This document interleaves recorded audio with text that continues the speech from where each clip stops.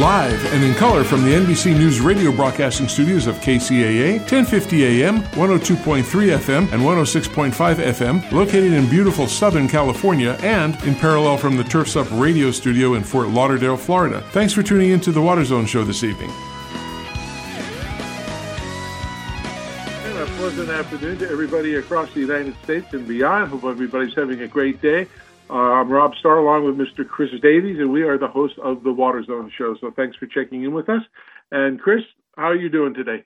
All right, man. I got to tell you, Rob, you there in Phoenix, you are sending us some monsoonal weather here, buddy. It is cloudy. It's still hot, but it's cloudy today, and we've gotten some rain up in the mountains. That traditional, early mid-summer high that sits over the Four Corners area has now shifted south on the Arizona-Utah border right there, and we're getting some of your clouds. Well, it started about 4 o'clock in the morning, thunder and lightning, and then it came down pretty hard. It stopped about 7. It's been semi-cloudy the rest of the day. They were supposed to have some more rain tonight and continuing. They said cloudy skies all week, but we'll see some storms coming. It's not as bad as I see in other parts, more east of me, at the east end of Phoenix. I mean, I'm 30, 40 miles west of Phoenix, but going the other direction, it seems they get floods and all kinds of stuff. I haven't seen that here, so I guess I'm lucky and blessed for that. Somebody who lives in Middle California, Miss Chris Austin, and she's on. She's the purveyor of Maven's Notebook. Do you see any flash floods or bad weather up by your place? I did not see it here, but north of us, they had some severe thunderstorms that came down. We had that fire, the McKinney fire. That's up at the border by the Northern California Oregon border, and that's been it's been going pretty hard. I think it's the biggest fire of 2022.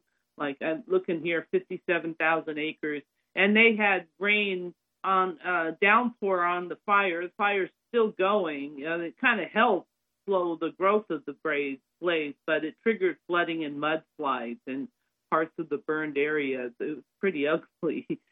Here we had a one day where it was nice and cloudy. We even had a little bit of rain. Unfortunately, just enough to make a mess out of your car, but yeah, it was very nice and pleasant. And today we're back up over 100 degrees. It supposedly went to 102. It's going to go down to 82 tonight. I was hoping this week we were going to show.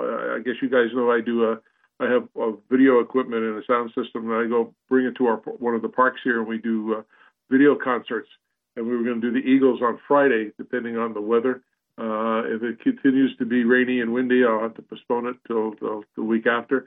And then we're going to do, I don't know if you guys like sort of soft jazz and funk and stuff. There's a guy named Brian Culbertson. I don't know if either of you have heard about him or know of him. And I have a 2-hour concert video from him. So we were going to do that the next, where everybody comes out, brings the chairs, brings some hors d'oeuvres and wine and whatever, and everybody has a good time for a couple hours. So the weather is causing a delay in a lot of that, so can't work on that. But what's going on in the water world? You got to fill this in. I mean, I read everything, but you got more detail than what you put in there. Well, I think one thing interesting that's going on is that they had a boat that burned in the river in Sacramento, and they finally got the boat removed. The boat was, I believe, it was moored by one of the parks there in Sacramento. Had been there for a while, and the county of Sacramento petitioned the State Lands Commission for some money to remove the boat, and so they finally removed the boat. But it's drawing attention to a problem that we have in the Delta and really elsewhere in the state, and that is abandoned boats. When people have a boat and they can't afford it anymore, a lot of times boats get dumped, or maybe they were docked somewhere and they came loose and they floated off somewhere and they flooded or whatever. it's a real problem in the Delta. There are just a lot of abandoned boats all over the Delta. And another problem that they have, I don't know if they still have it, but I guess there are boats that are owned by the authority that takes boats away from people. Like, I'm not sure, who that is, but they periodically they have all these barely functioning vessels, and they auction them off, and people pay like literally $10 to have this boat that's barely waterworthy, but they buy them for nothing, and they take them out in the Delta, and they generally end up crashed and flooded. They also get used for cooking up drugs and other things. So there's just a lot of old abandoned boats, either wrecked or moored places where they've been moored for a long time. It's a real issue in the Delta, and it's also an issue elsewhere. There are I believe there's a spot off the coastline somewhere, a boat crashed on the rocks, and it's still there. So there's a lot of hazards by these abandoned boats. For one thing, they're leaking God only knows what into the water that we use for our cities and our farms. Oil, other chemicals. They're a hazard to other boaters in the area, especially if they're sunk, but in shallow water and you can't see them. So, it's a real problem. So there's some legislation that they have proposed to provide some funding for localities to start removing these boats. They've tried this before. I don't think it passed. So hopefully, with this boat having been prominently, visible in Sacramento, where the legislators are, hopefully that will help provide some funding. I never owned a boat, but it's my understanding that boats, just like automobiles or vehicles, have to be registered. So isn't there a way that they could trace the registration of who owns it, or who, and that way they can find out who dumped it and go claim something with those people? And, yes, they could, but it's generally felt that it's not worth it, because most of the time the people that have, dumped these boats, they don't have the means to do anything about it oftentimes. And some of these boats have been there for so long. Who knows where the owners are? You could spend a lot of time trying to track down people and probably end up with not much to show for it if, you can't find, if they have no money to take care of it. And those boats that are bought by, the people for $10 to cook their meth on that crash on the shoreline, you're not going to get any money out of them. So it's long been felt that the best way to address this is we just need a program to go through and start removing these boats, because they're kind of all over the place. There's even some huge, big, old dredger moored in the Delta. It's, big, tall crane thing, and it's been there for a long time. It's all rusted out. It's not worth anything. So. There's another angle to that, Chris, too, because of the lowering water levels in Lake Mead, for example. They've found some 50 boats already that have been submerged and now been uncovered because the lowering water level, and then they estimate there's up to another 50 more or 100 more that they haven't, for a total of 150 that are still in the lake. Yeah, I think it's a real challenge. People get boats and they can't afford to keep them anymore. They can't sell them for much money. It's hard to sell anything, I think, these days anyways, especially if it's not in tip-top condition. So, unfortunately, some people just don't do the right thing. Maybe if we had a program where if you didn't want your boat anymore, and it wasn't worth anything, that you could just go turn it into a junkyard or something, a recycler. I mean, that would be one way to stop people doing it. And then there's people that had the boats that were, maybe moored at a dock, and something happened and they broke loose, and, who knows where they are. And they just said, forget it. Yeah, don't want to bother with it anymore. Well, we're talking about low reservoir levels and all that kind of stuff. So I see that in California, Governor Newsom summoned kind of all of these folks together, the water folks together, and said, hey, we still need to work, even though water consumption is down, we still need to drive down urban water use in California. I didn't see anything in there. I read that article with beady eyes to see if there was anything about ag use in that, but there wasn't. It was all focused on urban water use. Newsom's mandates do apply. He's talking to urban water agencies. I mean, the thing about agricultural water use, and the governor can't mandate farmers use 20% less water. I mean, it just gets hard when you really start thinking about how do you apply that. How do you know they're using 20% less water? And if a farmer buys transfer water to his property, is he supposed to use 20% less of that? And if he does, where does it go? The thing that really controls how much water farmers are going to use are the water allocations they get from the water project. Sure, yeah. And most farmers are not getting anything this year, so there's no water for them to save. In terms of surface water. I think, Chris, that the people I talk to about this or call me up on the phone, we have conversations. They understand the fact that the state water board, the conservation emergency that they put into effect is for urban water use. But many people kind of ask me that they kind of have trouble getting their arms around stuff. I mean, they see the numbers, but it's hard to quantify it if you don't see them all the time or you don't understand it. I mean, we use millions of acre feet of water for urban water use, and then they see something, well, we know we're saving 150,000 acre feet or 250,000 acre feet, and that's going to represent what 78,000 houses used in a year or something like that. It's really hard for a layman to understand how that water savings is quantified.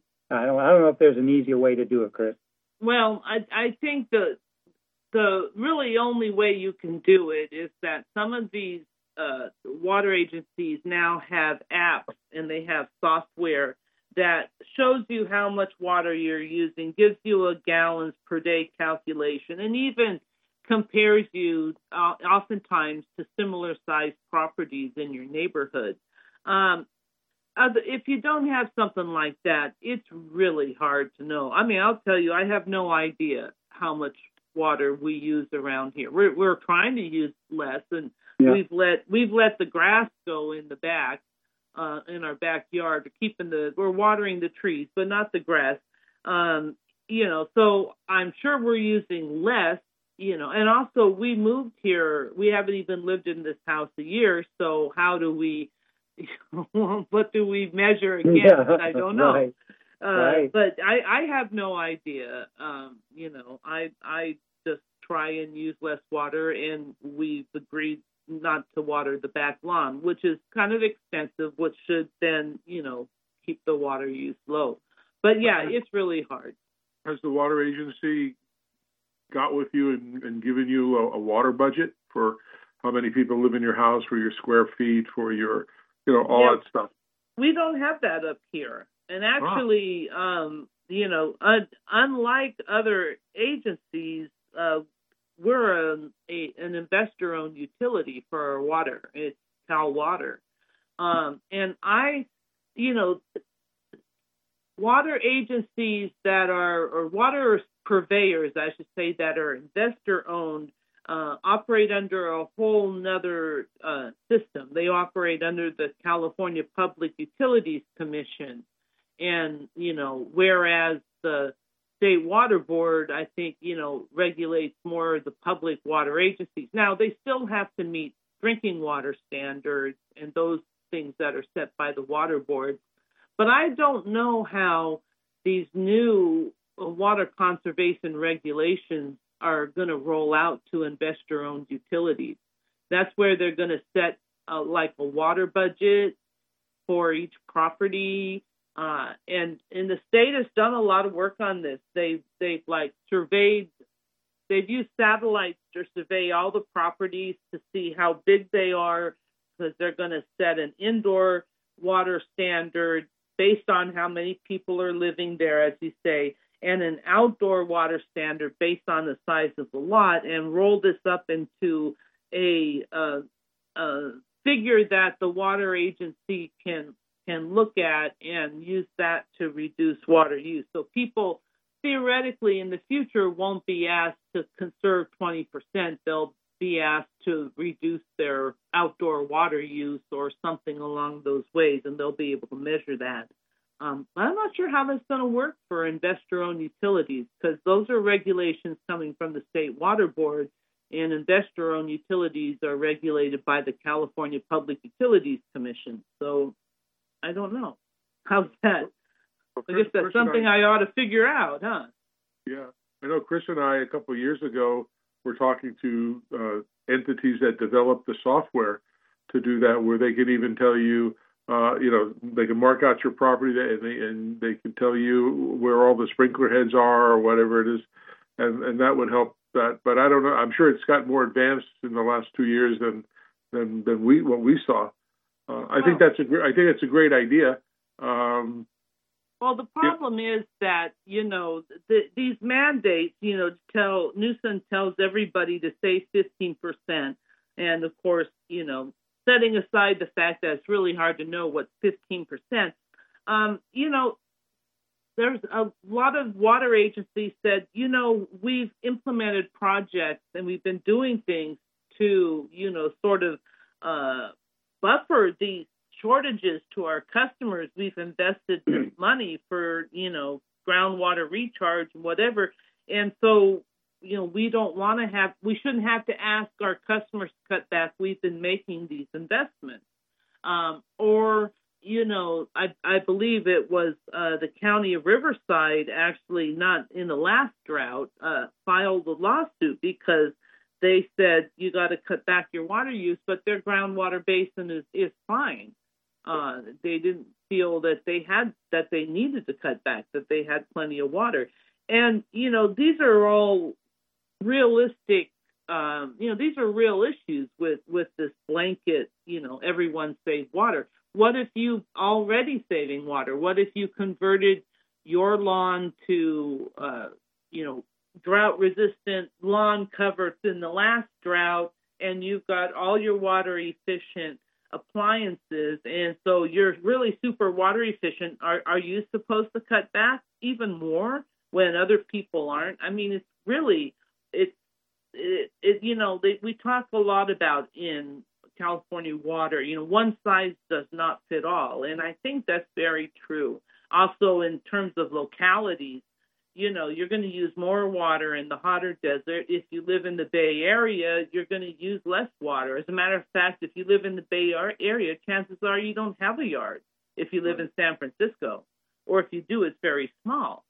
So your capacity to cut back water is, you don't have as much if you have no yard and it's just indoor water use, versus if you have a large yard like us and say, okay, we just want water, the backyard.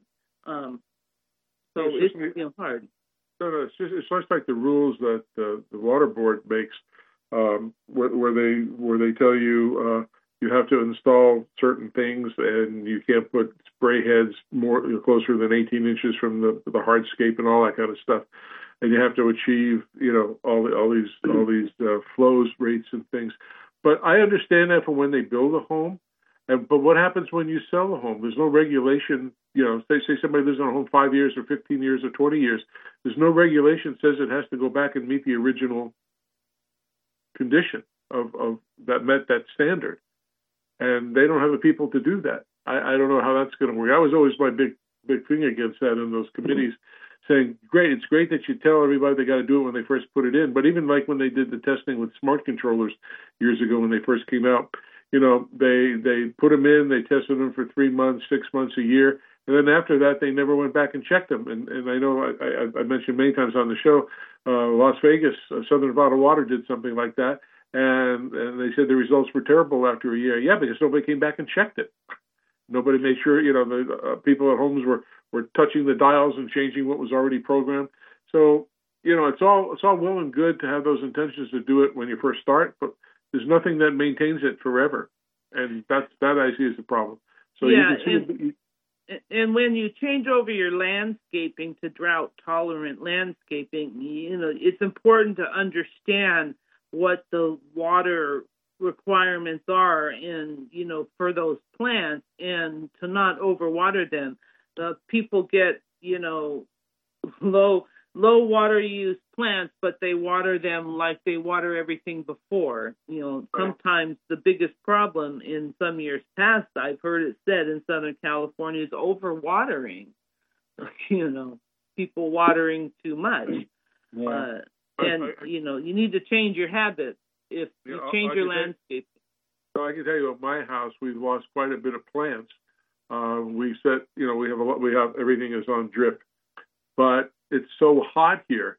From 112 to 116, the plants can't tolerate that. And no matter what you pour on them, they're just getting burnt. Yeah, I know. I can further that for you, Rob, because here personally at my house, we just got our bill for the first full month of water conservation because I stopped watering my lawn. I got a fairly large lot, about a half an acre. You've been here, Rob, So compared to last year, our water consumption by CCFs, which is their measure, right, 748 gallons per CCF, was down significantly. However, the cost of my bill was not down proportionally to my water use because tiered rates. And that's the problem they have every time there's a drought, because they got to maintain their operations. That doesn't go away. So they just charge them more. And the same thing with non-potable water. I always used to say years ago, people thought I was crazy, that, we're going to use non-potable for the parks and all that. That's a great idea. But non-potable water is going to be expensive, too. It's going to go up in price. Yeah, and people, will start wanting to use that water for something else, too, Yeah. It's great to use it to water parks and everything. It also means you have to build the pipes to take it out there. Yeah. Yeah. And if you don't put it in when you build the new homes, it's going to cost you 10 times the price. So anyway, right. Well, Chris, go ahead, Chris. Nope, we're up against the commercial break, Rob. Yeah. So, Miss Austin, we appreciate you coming on every single week, and we love reading your stuff. And we love being a sponsor of you and a subscriber to your newsletters every day. Like I said, it's the first thing that comes on my computer every single morning, so we do appreciate it. And we want to thank you for joining us this week. We will talk to you again next week, and we want you to have a great week and stay dry. All right. Yeah, you too, and we'll talk next week. Good evening, everyone. Take care, Chris. All right, we'll be back in just a minute. We have featured guests and talk about something with the Navajo Nation Indians and what they face with water. So stick around for the second half, and we'll be right back.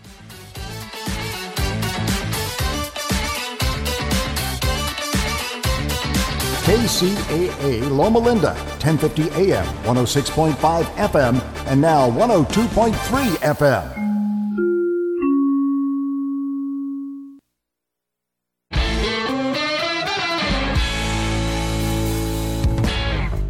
They love you not. They love you. Satisfying your customers, it's a full-time job. Want an easy way to make them happy? Try having your ornamentals delivered straight to the job site with Nursery Direct. Could save you and your clients a pretty peony. Think about it. Instead of driving to the nearest nursery, picking up the order, and then driving to the job site, the crew's able to begin work right away. That cuts time and labor. Savings you can pass on to your customers. And you can get your plants delivered direct, even if you don't have a nursery branch in your area. Here's another quick tip. Keep a substitutions list on standby for every project, so your team knows what to do in case a plant isn't in stock. Because there's nothing customers appreciate more than a project that finishes on time and on budget. They love you. They really love you. Aww. If you knew there was a pipe cement that works better than the one you're currently using, is better for you and the environment, and costs the same or less, would you buy it? Well, no-brainer, right? Weldon, the trusted leader in solvent cements for over 60 years, is pleased to introduce a new line of solvent cements that does all that. Introducing the Eco Series line of solvent cements for PVC piping systems. Not only does it work great and set fast, it also has 30% lower solvent emissions and less smelly fumes, a better workplace environment when you're installing pipes.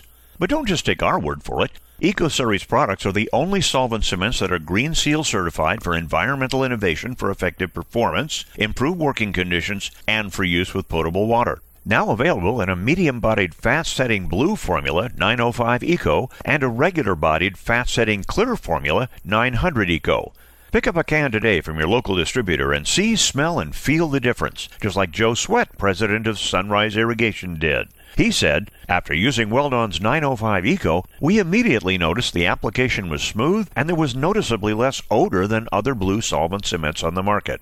The guys love it. To learn more about Eco Solvent Cements from Weldon, visit the website at www.weldon.com or call the technical service hotline at 877-477-8327. That's 877-477-8327. KCAA.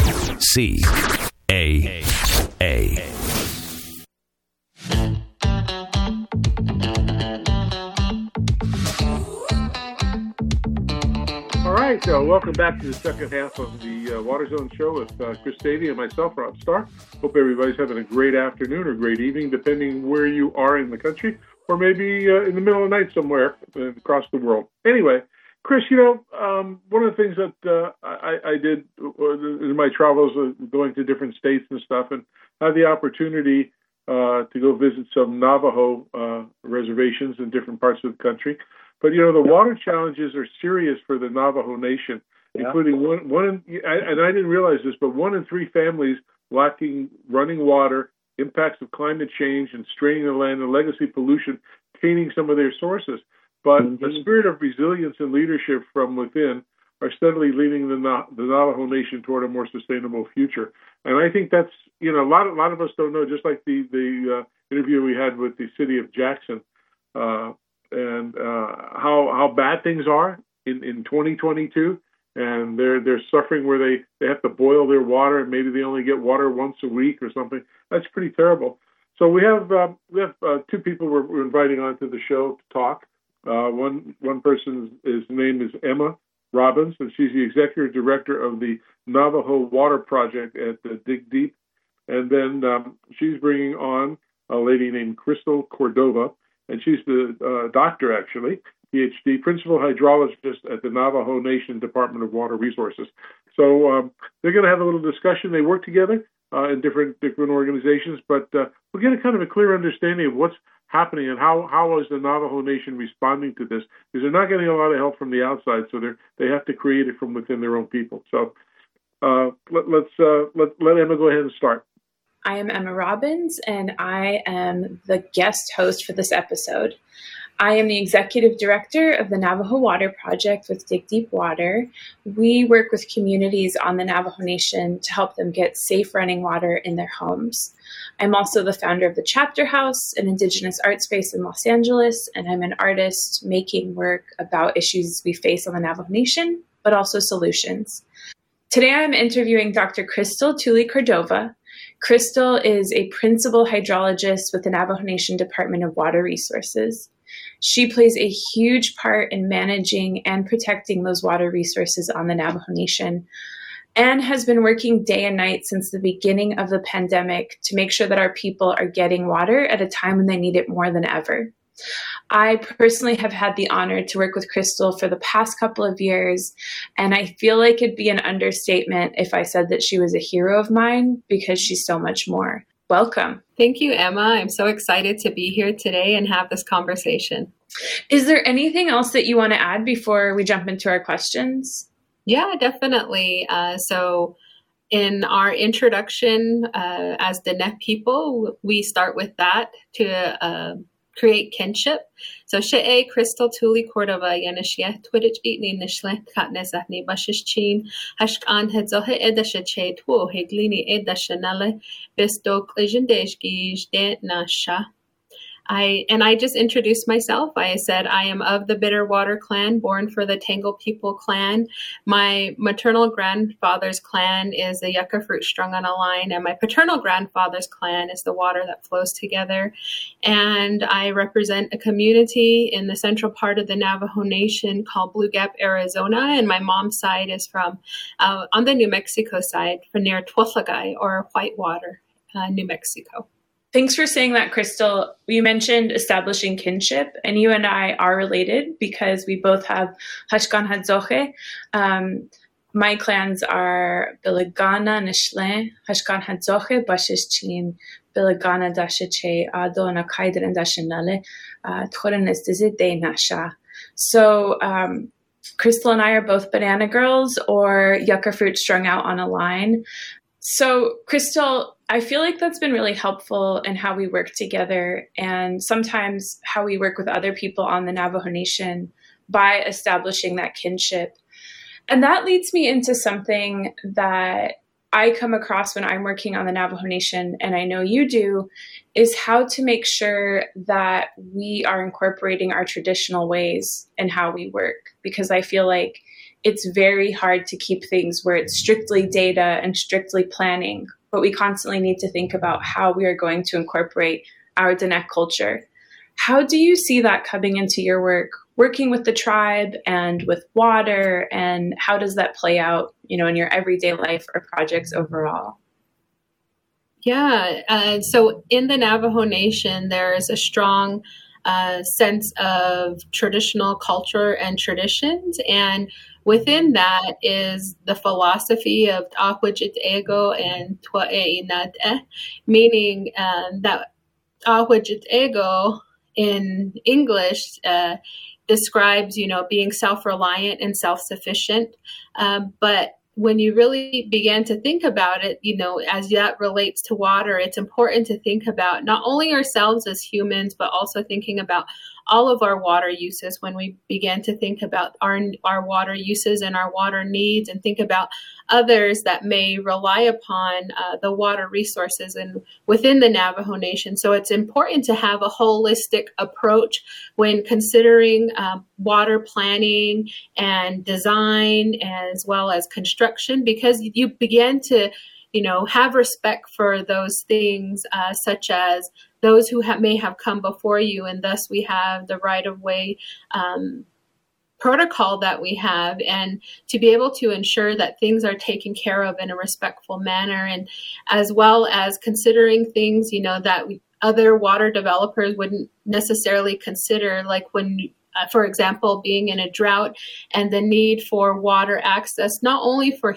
water haulers that may be hauling water for their domestic use purposes, but also to be able to haul water for their livestock and agricultural uses. Thank you for that. I think it's something that's really important to share with people in terms of how things work specifically on the Navajo Nation. Oftentimes, the questions that I get in my job are, it feels like people are looking for a really simple answer, when I personally feel like there is no simple answer on the Navajo Nation. Everything is complicated, and that roots back to things like our relationship with the federal government, working with treaties, working with water rights and whatnot. What do you think is one of your biggest challenges in the work that you do? You partner with so many agencies and you collaborate with so many people. What are some of the challenges? Some of the challenges that we have within the Navajo Nation are related to the technical capacity to be able to do the work and also the resources needing to do it. So the Navajo Nation spans over 27,000 square miles from across Arizona, New Mexico, and Utah. And when you consider the size, it's similar in size to West Virginia, or if those of you are familiar with international countries, similar in size to Ireland. And when you begin to think of a place that big and you begin to think about spanning over multiple states and spanning across different watersheds, especially in the West where water is a limited resource, it becomes a challenge associated with the limited capacity and resources that we have. But through partnerships, we're able to better access opportunities and address these challenges. We do have some legacy challenges associated with past uranium mining, and through partnerships, there are cleanup efforts to be able to address that.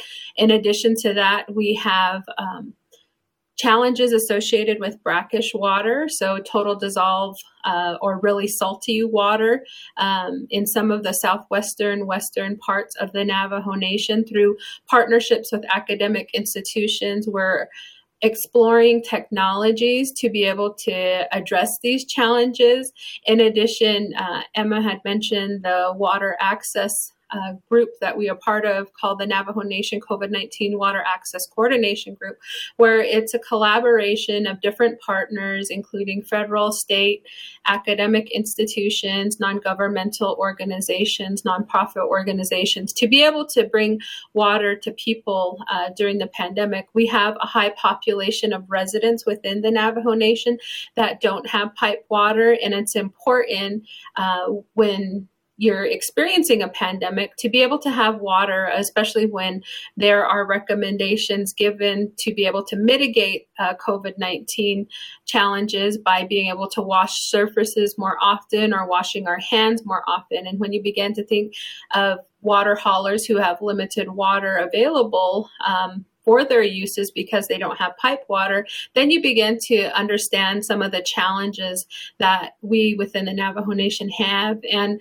I mentioned our large area that we cover. In addition to that, we have some challenges associated with unresolved water rights. We do have some resolved water rights in a few areas in New Mexico, San Juan, and more recently with the Navajo-Utah Water Rights Settlement Act, and we do have unresolved water rights within Arizona. So it's important for us to consider these challenges, but also consider the opportunities that lie within these challenges. Crystal, I love the last thing that you said, because I think as Native peoples and as Navajos, with a population of 30% on the Navajo Nation who don't have access to clean running water in their homes, we can be painted as people who are abject or who have problems and can't solve them. But one thing that you mentioned and that I really admire about your work is we're searching for solutions. And it's not just, oh, there's this problem, we can't do anything. It's really important that we work on it, and people of our generation. What would be a piece of advice that you could give to people who would want to come back to the Navajo Nation and work and do what you're doing? Yeah, definitely. So the piece of advice that I would give to people who have a desire to give back to the community that they may come from is to be able to have dedication to the work that you do, and don't deviate from some of your upbringings. Oftentimes, some of our challenges, we want to forget those challenges and move forward past them. But often those challenges are what provided me the opportunity to be able to come home. So I grew up in a home without running water. We had to haul water for all of our water use. And, some of my earliest memories as a child includes being able to see the water heating up on the stove in a kettle and being able to pour that into a silver container, which was our bathtub, essentially, growing up as kids. And so that was a challenge for me. And it's important to me to embrace that challenge, because through that challenge, I'm better able to create and work with a population of people that I would love for them to be able to have generations after them to be able to have the luxury of having piped water and being able to have running water so that they can be able to have more sustainability within their water use lifestyle and more water security, not only for just any type of water, but safe drinking water. It's important to mention future generations, like you said, because I think in the United States, there's this culture where we're constantly thinking about the right now and how it affects us in the immediate. So I love that you're thinking about that and that you said that. Speaking of family and growing up, you have a fabulous sister that also does a lot of things in terms of the water world and STEM and science and working on the res and academia. You have such an amazing academic background, and I also really admire that. Can you talk a little bit about what it's like to work with your younger sister? I'll also say, I have a sister and we work together in a lot of ways in the art world and with the Indigenous Arts org that I run. So I'm interested to hear how it is with you. How do you like it? I really enjoy it. So I have two younger sisters, and we work within the STEM field, and it was great because oftentimes people would not know who they were talking to, but we were so into one another's work that we knew it in depthly to where, you know, we could politely say that, oh, actually, I'm not Nikki Tulley, I'm Crystal, but yeah, she's doing amazing things with her work with NASA, being able to use some satellite work. I talked about building capacity. And so through these other partnerships that we have, we're able to do things using the new technology that is available, meaning through the drought severity evaluation tool that was created for the Navajo Nation through a collaboration with NASA as well as the Desert Research Institute through Climate Engine. And so being able to use these type of resources and then going into other resources that are available, such as OpenET, is a great opportunity to be able to have better understanding of, you know, what these tools that can become available to where, you know, those, I mentioned the limited technical capacity and resources. And through these partnerships, we're able to build our capacity while also increasing the resources. I mentioned that we have a high number of population of people that don't have running water. And so our priority is to get water to the people. But we are also equally concerned about having greater understanding about our water characteristics, whether that be above the surface or below the surface. And being able, although that's not our priority currently with allocating our funding towards, through these partnerships, we're able to do that. And I was a Ph.D. student at the University of Utah, and through those partnerships, I was able to bring in more resources and be able to quantify precipitation across the Navajo Nation, having a better understanding of the hydroclimatic regions across the Navajo Nation, while also having a better understanding of a precipitation source, of our bimodal precipitation source, the North American monsoon. And so it's great to have younger generations being able to gain their education, because that's something that we were taught, and that's a part of Alwajit Ego, becoming self-reliant,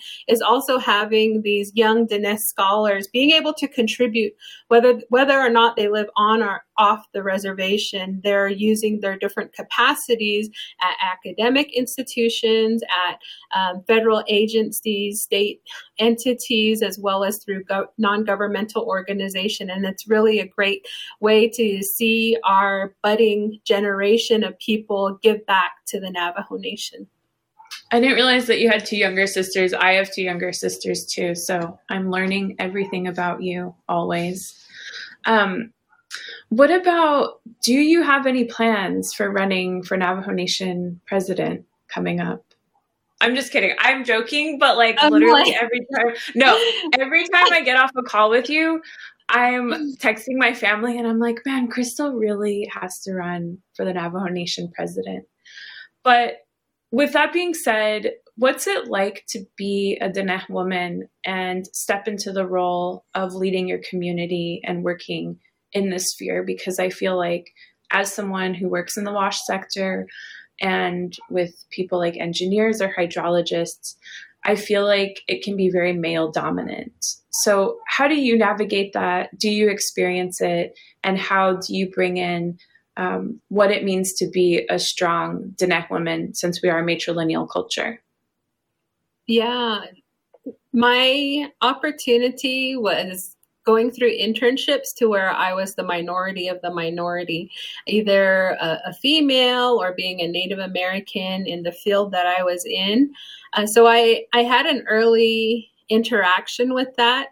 But coming home is different, to where, it's a matrilineal society, and being able to embrace that identity within myself, because within that identity also comes this nurturing aspect and wanting the best for the people, the best for the communities, the best for the Navajo Nation, and being able to have that nurturing, caring, concerned nature that a mother or that a sister or that a grandmother or a daughter has is different in our society, to where, it's important that we carry on our lineage through our clan system, which is through the mother's side of the clan, but also to consider the opportunities that we have to be a female, because it's also about growing the next generation. And as a mother, as a daughter, as a sister, as an auntie, and soon, as a grandmother, it's important to think about what type of teachings you're passing on to the next generation. And often, we want to be the change that we wish to see in the world. And how do you do that? And you do that within the walls of your own home by being able to rear up children that you would be proud of. And that I am the person that I am today because of my parents, because of my grandparents on both my mother and father's side. And they would always remind me, you are a representative of our family in the community. And so we expect nothing but good things to happen for your life, because you will represent us well. And having that high expectation is definitely something that I wake up and try to live up to every day, 100% and beyond. Thank you for that. I'll also say you are a very nurturing person, and I love that balance of you. I've worked with you in this capacity, but we've also spent time together outside of it. I just want to tell you that I'm wearing the earrings that you gave me today. So you are very thoughtful and thinking about that way. And I think that's something that a lot of people really need to incorporate in the way that they work in these fields, because it's not just about data. It's not just about planning, but it's also making sure that we're thinking of the people and that we're centering things around the fact that people need clean drinking water. I have one more question. So what would you like to leave people with in terms of if there's anything they should know about the Navajo Nation, about water conservation, any and everything? What do you want to leave people with who are watching this? What I'd love to leave people with is to have an understanding that there are people like Emma and myself who are Navajo communities to bring clean drinking water to Navajo residents, and to be able to have an understanding that there are opportunities for collaboration. There has been a unique history of Diné people in the United States associated with, the long walk and what that history of forced removal looks like, as well as having an understanding of forced assimilation through boarding schools, and then having an understanding of where we are today and the advocacy that has allowed us to be here today. It's our predecessors that have had the opportunity to be able to pave a pathway for us. And we are the corn pollen prayers of yesterday. And it's important to embrace that understanding, because someone was thinking about a good future for us in our generation. And we have to be that seed for being able to continue the next generation and hoping for well things for them. And it's important to also consider that, through these challenges, people are not just taking these challenges, and although it might not be in the media of all the things that are being done to be able to address this issue and decrease the number of homes that don't have pipe water, but that there's a team of people working on this day in and day out, from sun up to sundown, and even past beyond that, to be able to secure water for not only for the Navajo Nation, but for Indigenous people throughout the United States. And it's through the partnerships with our allies that we're able to make great strides with having opportunities like the funding that has been identified under the CARES Act, under the American Rescue Plan Act, and under the Infrastructure Investment and Jobs Act, and being able to have an understanding that there are these needs and that there needs to be an addressing issue of clean access, universal clean access for clean water for tribes throughout the United States, as well as Alaska Native villages. And having this understanding can be able to create a better way of life for people, for them to have this basic necessity. Thank you for those eloquent words. It's been such an honor to speak with you, and I'm so lucky to be able to work with you and have this time, like I said, out of our regular meetings. And thank you, Travis and Waterloop, for allowing us to have this. Crystal Nana, thank you. Yeah, yes. Emma, I just wanted to thank you for the work that you do as the Executive Director for the Navajo Water Project. It's been a great honor of mine to be able to show that gratitude that we have as Navajo people for the work that you do. And I'm glad that you're wearing those earrings today, because I think that's an important way of what we have as Navajo people too, to show gratitude and say "Hiahat Nskago," meaning many thanks for the differences that you're making in the lives of Navajo people. Thank you, Nadot, to you as well.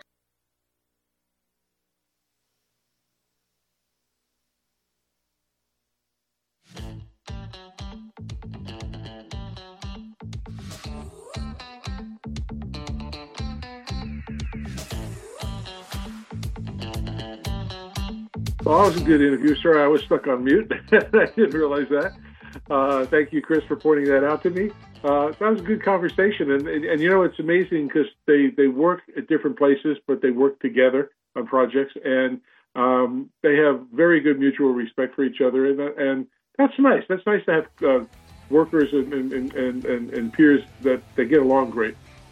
No, that's great. I mean, if only you and I could be that way.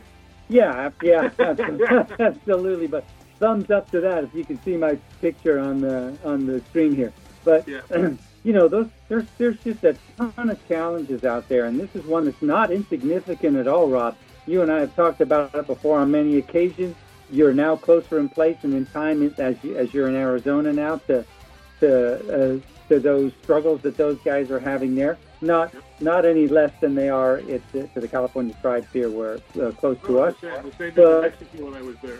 Yeah, exactly. But there is a challenge. There is inequality. There is a difference in availability and the quality of that available water, and those are things that really need to be addressed. Through this show, I've learned a lot more about the inequality, and you never think of that kind of stuff. You hear it, you hear people talking about it, but until you start diving into it and investigating, then you find out, why was this suppressed for so long? Yeah, I don't get that. Just like the one we did in Jackson a couple of weeks ago, where they talked about they get water once a week and they got to boil it and it's brown, and that's disgusting, and I can't see in a country of America that we're that way. I guess I won't get on my speech stuff and political things, but, we're giving all this money to everybody else in the world, but we don't fix our own place. Yep. Well, thumbs up to those guys, man. All right, we're just about at the end here, so, Rob, what do we say every year to our listeners? Every month, every week? Yes, please help keep our planet blue. All right, thanks everybody. We'll talk to you next week. Have a good week, and stay cool if you can. KCAA Loma Linda, 1050 AM, 106.5 FM, and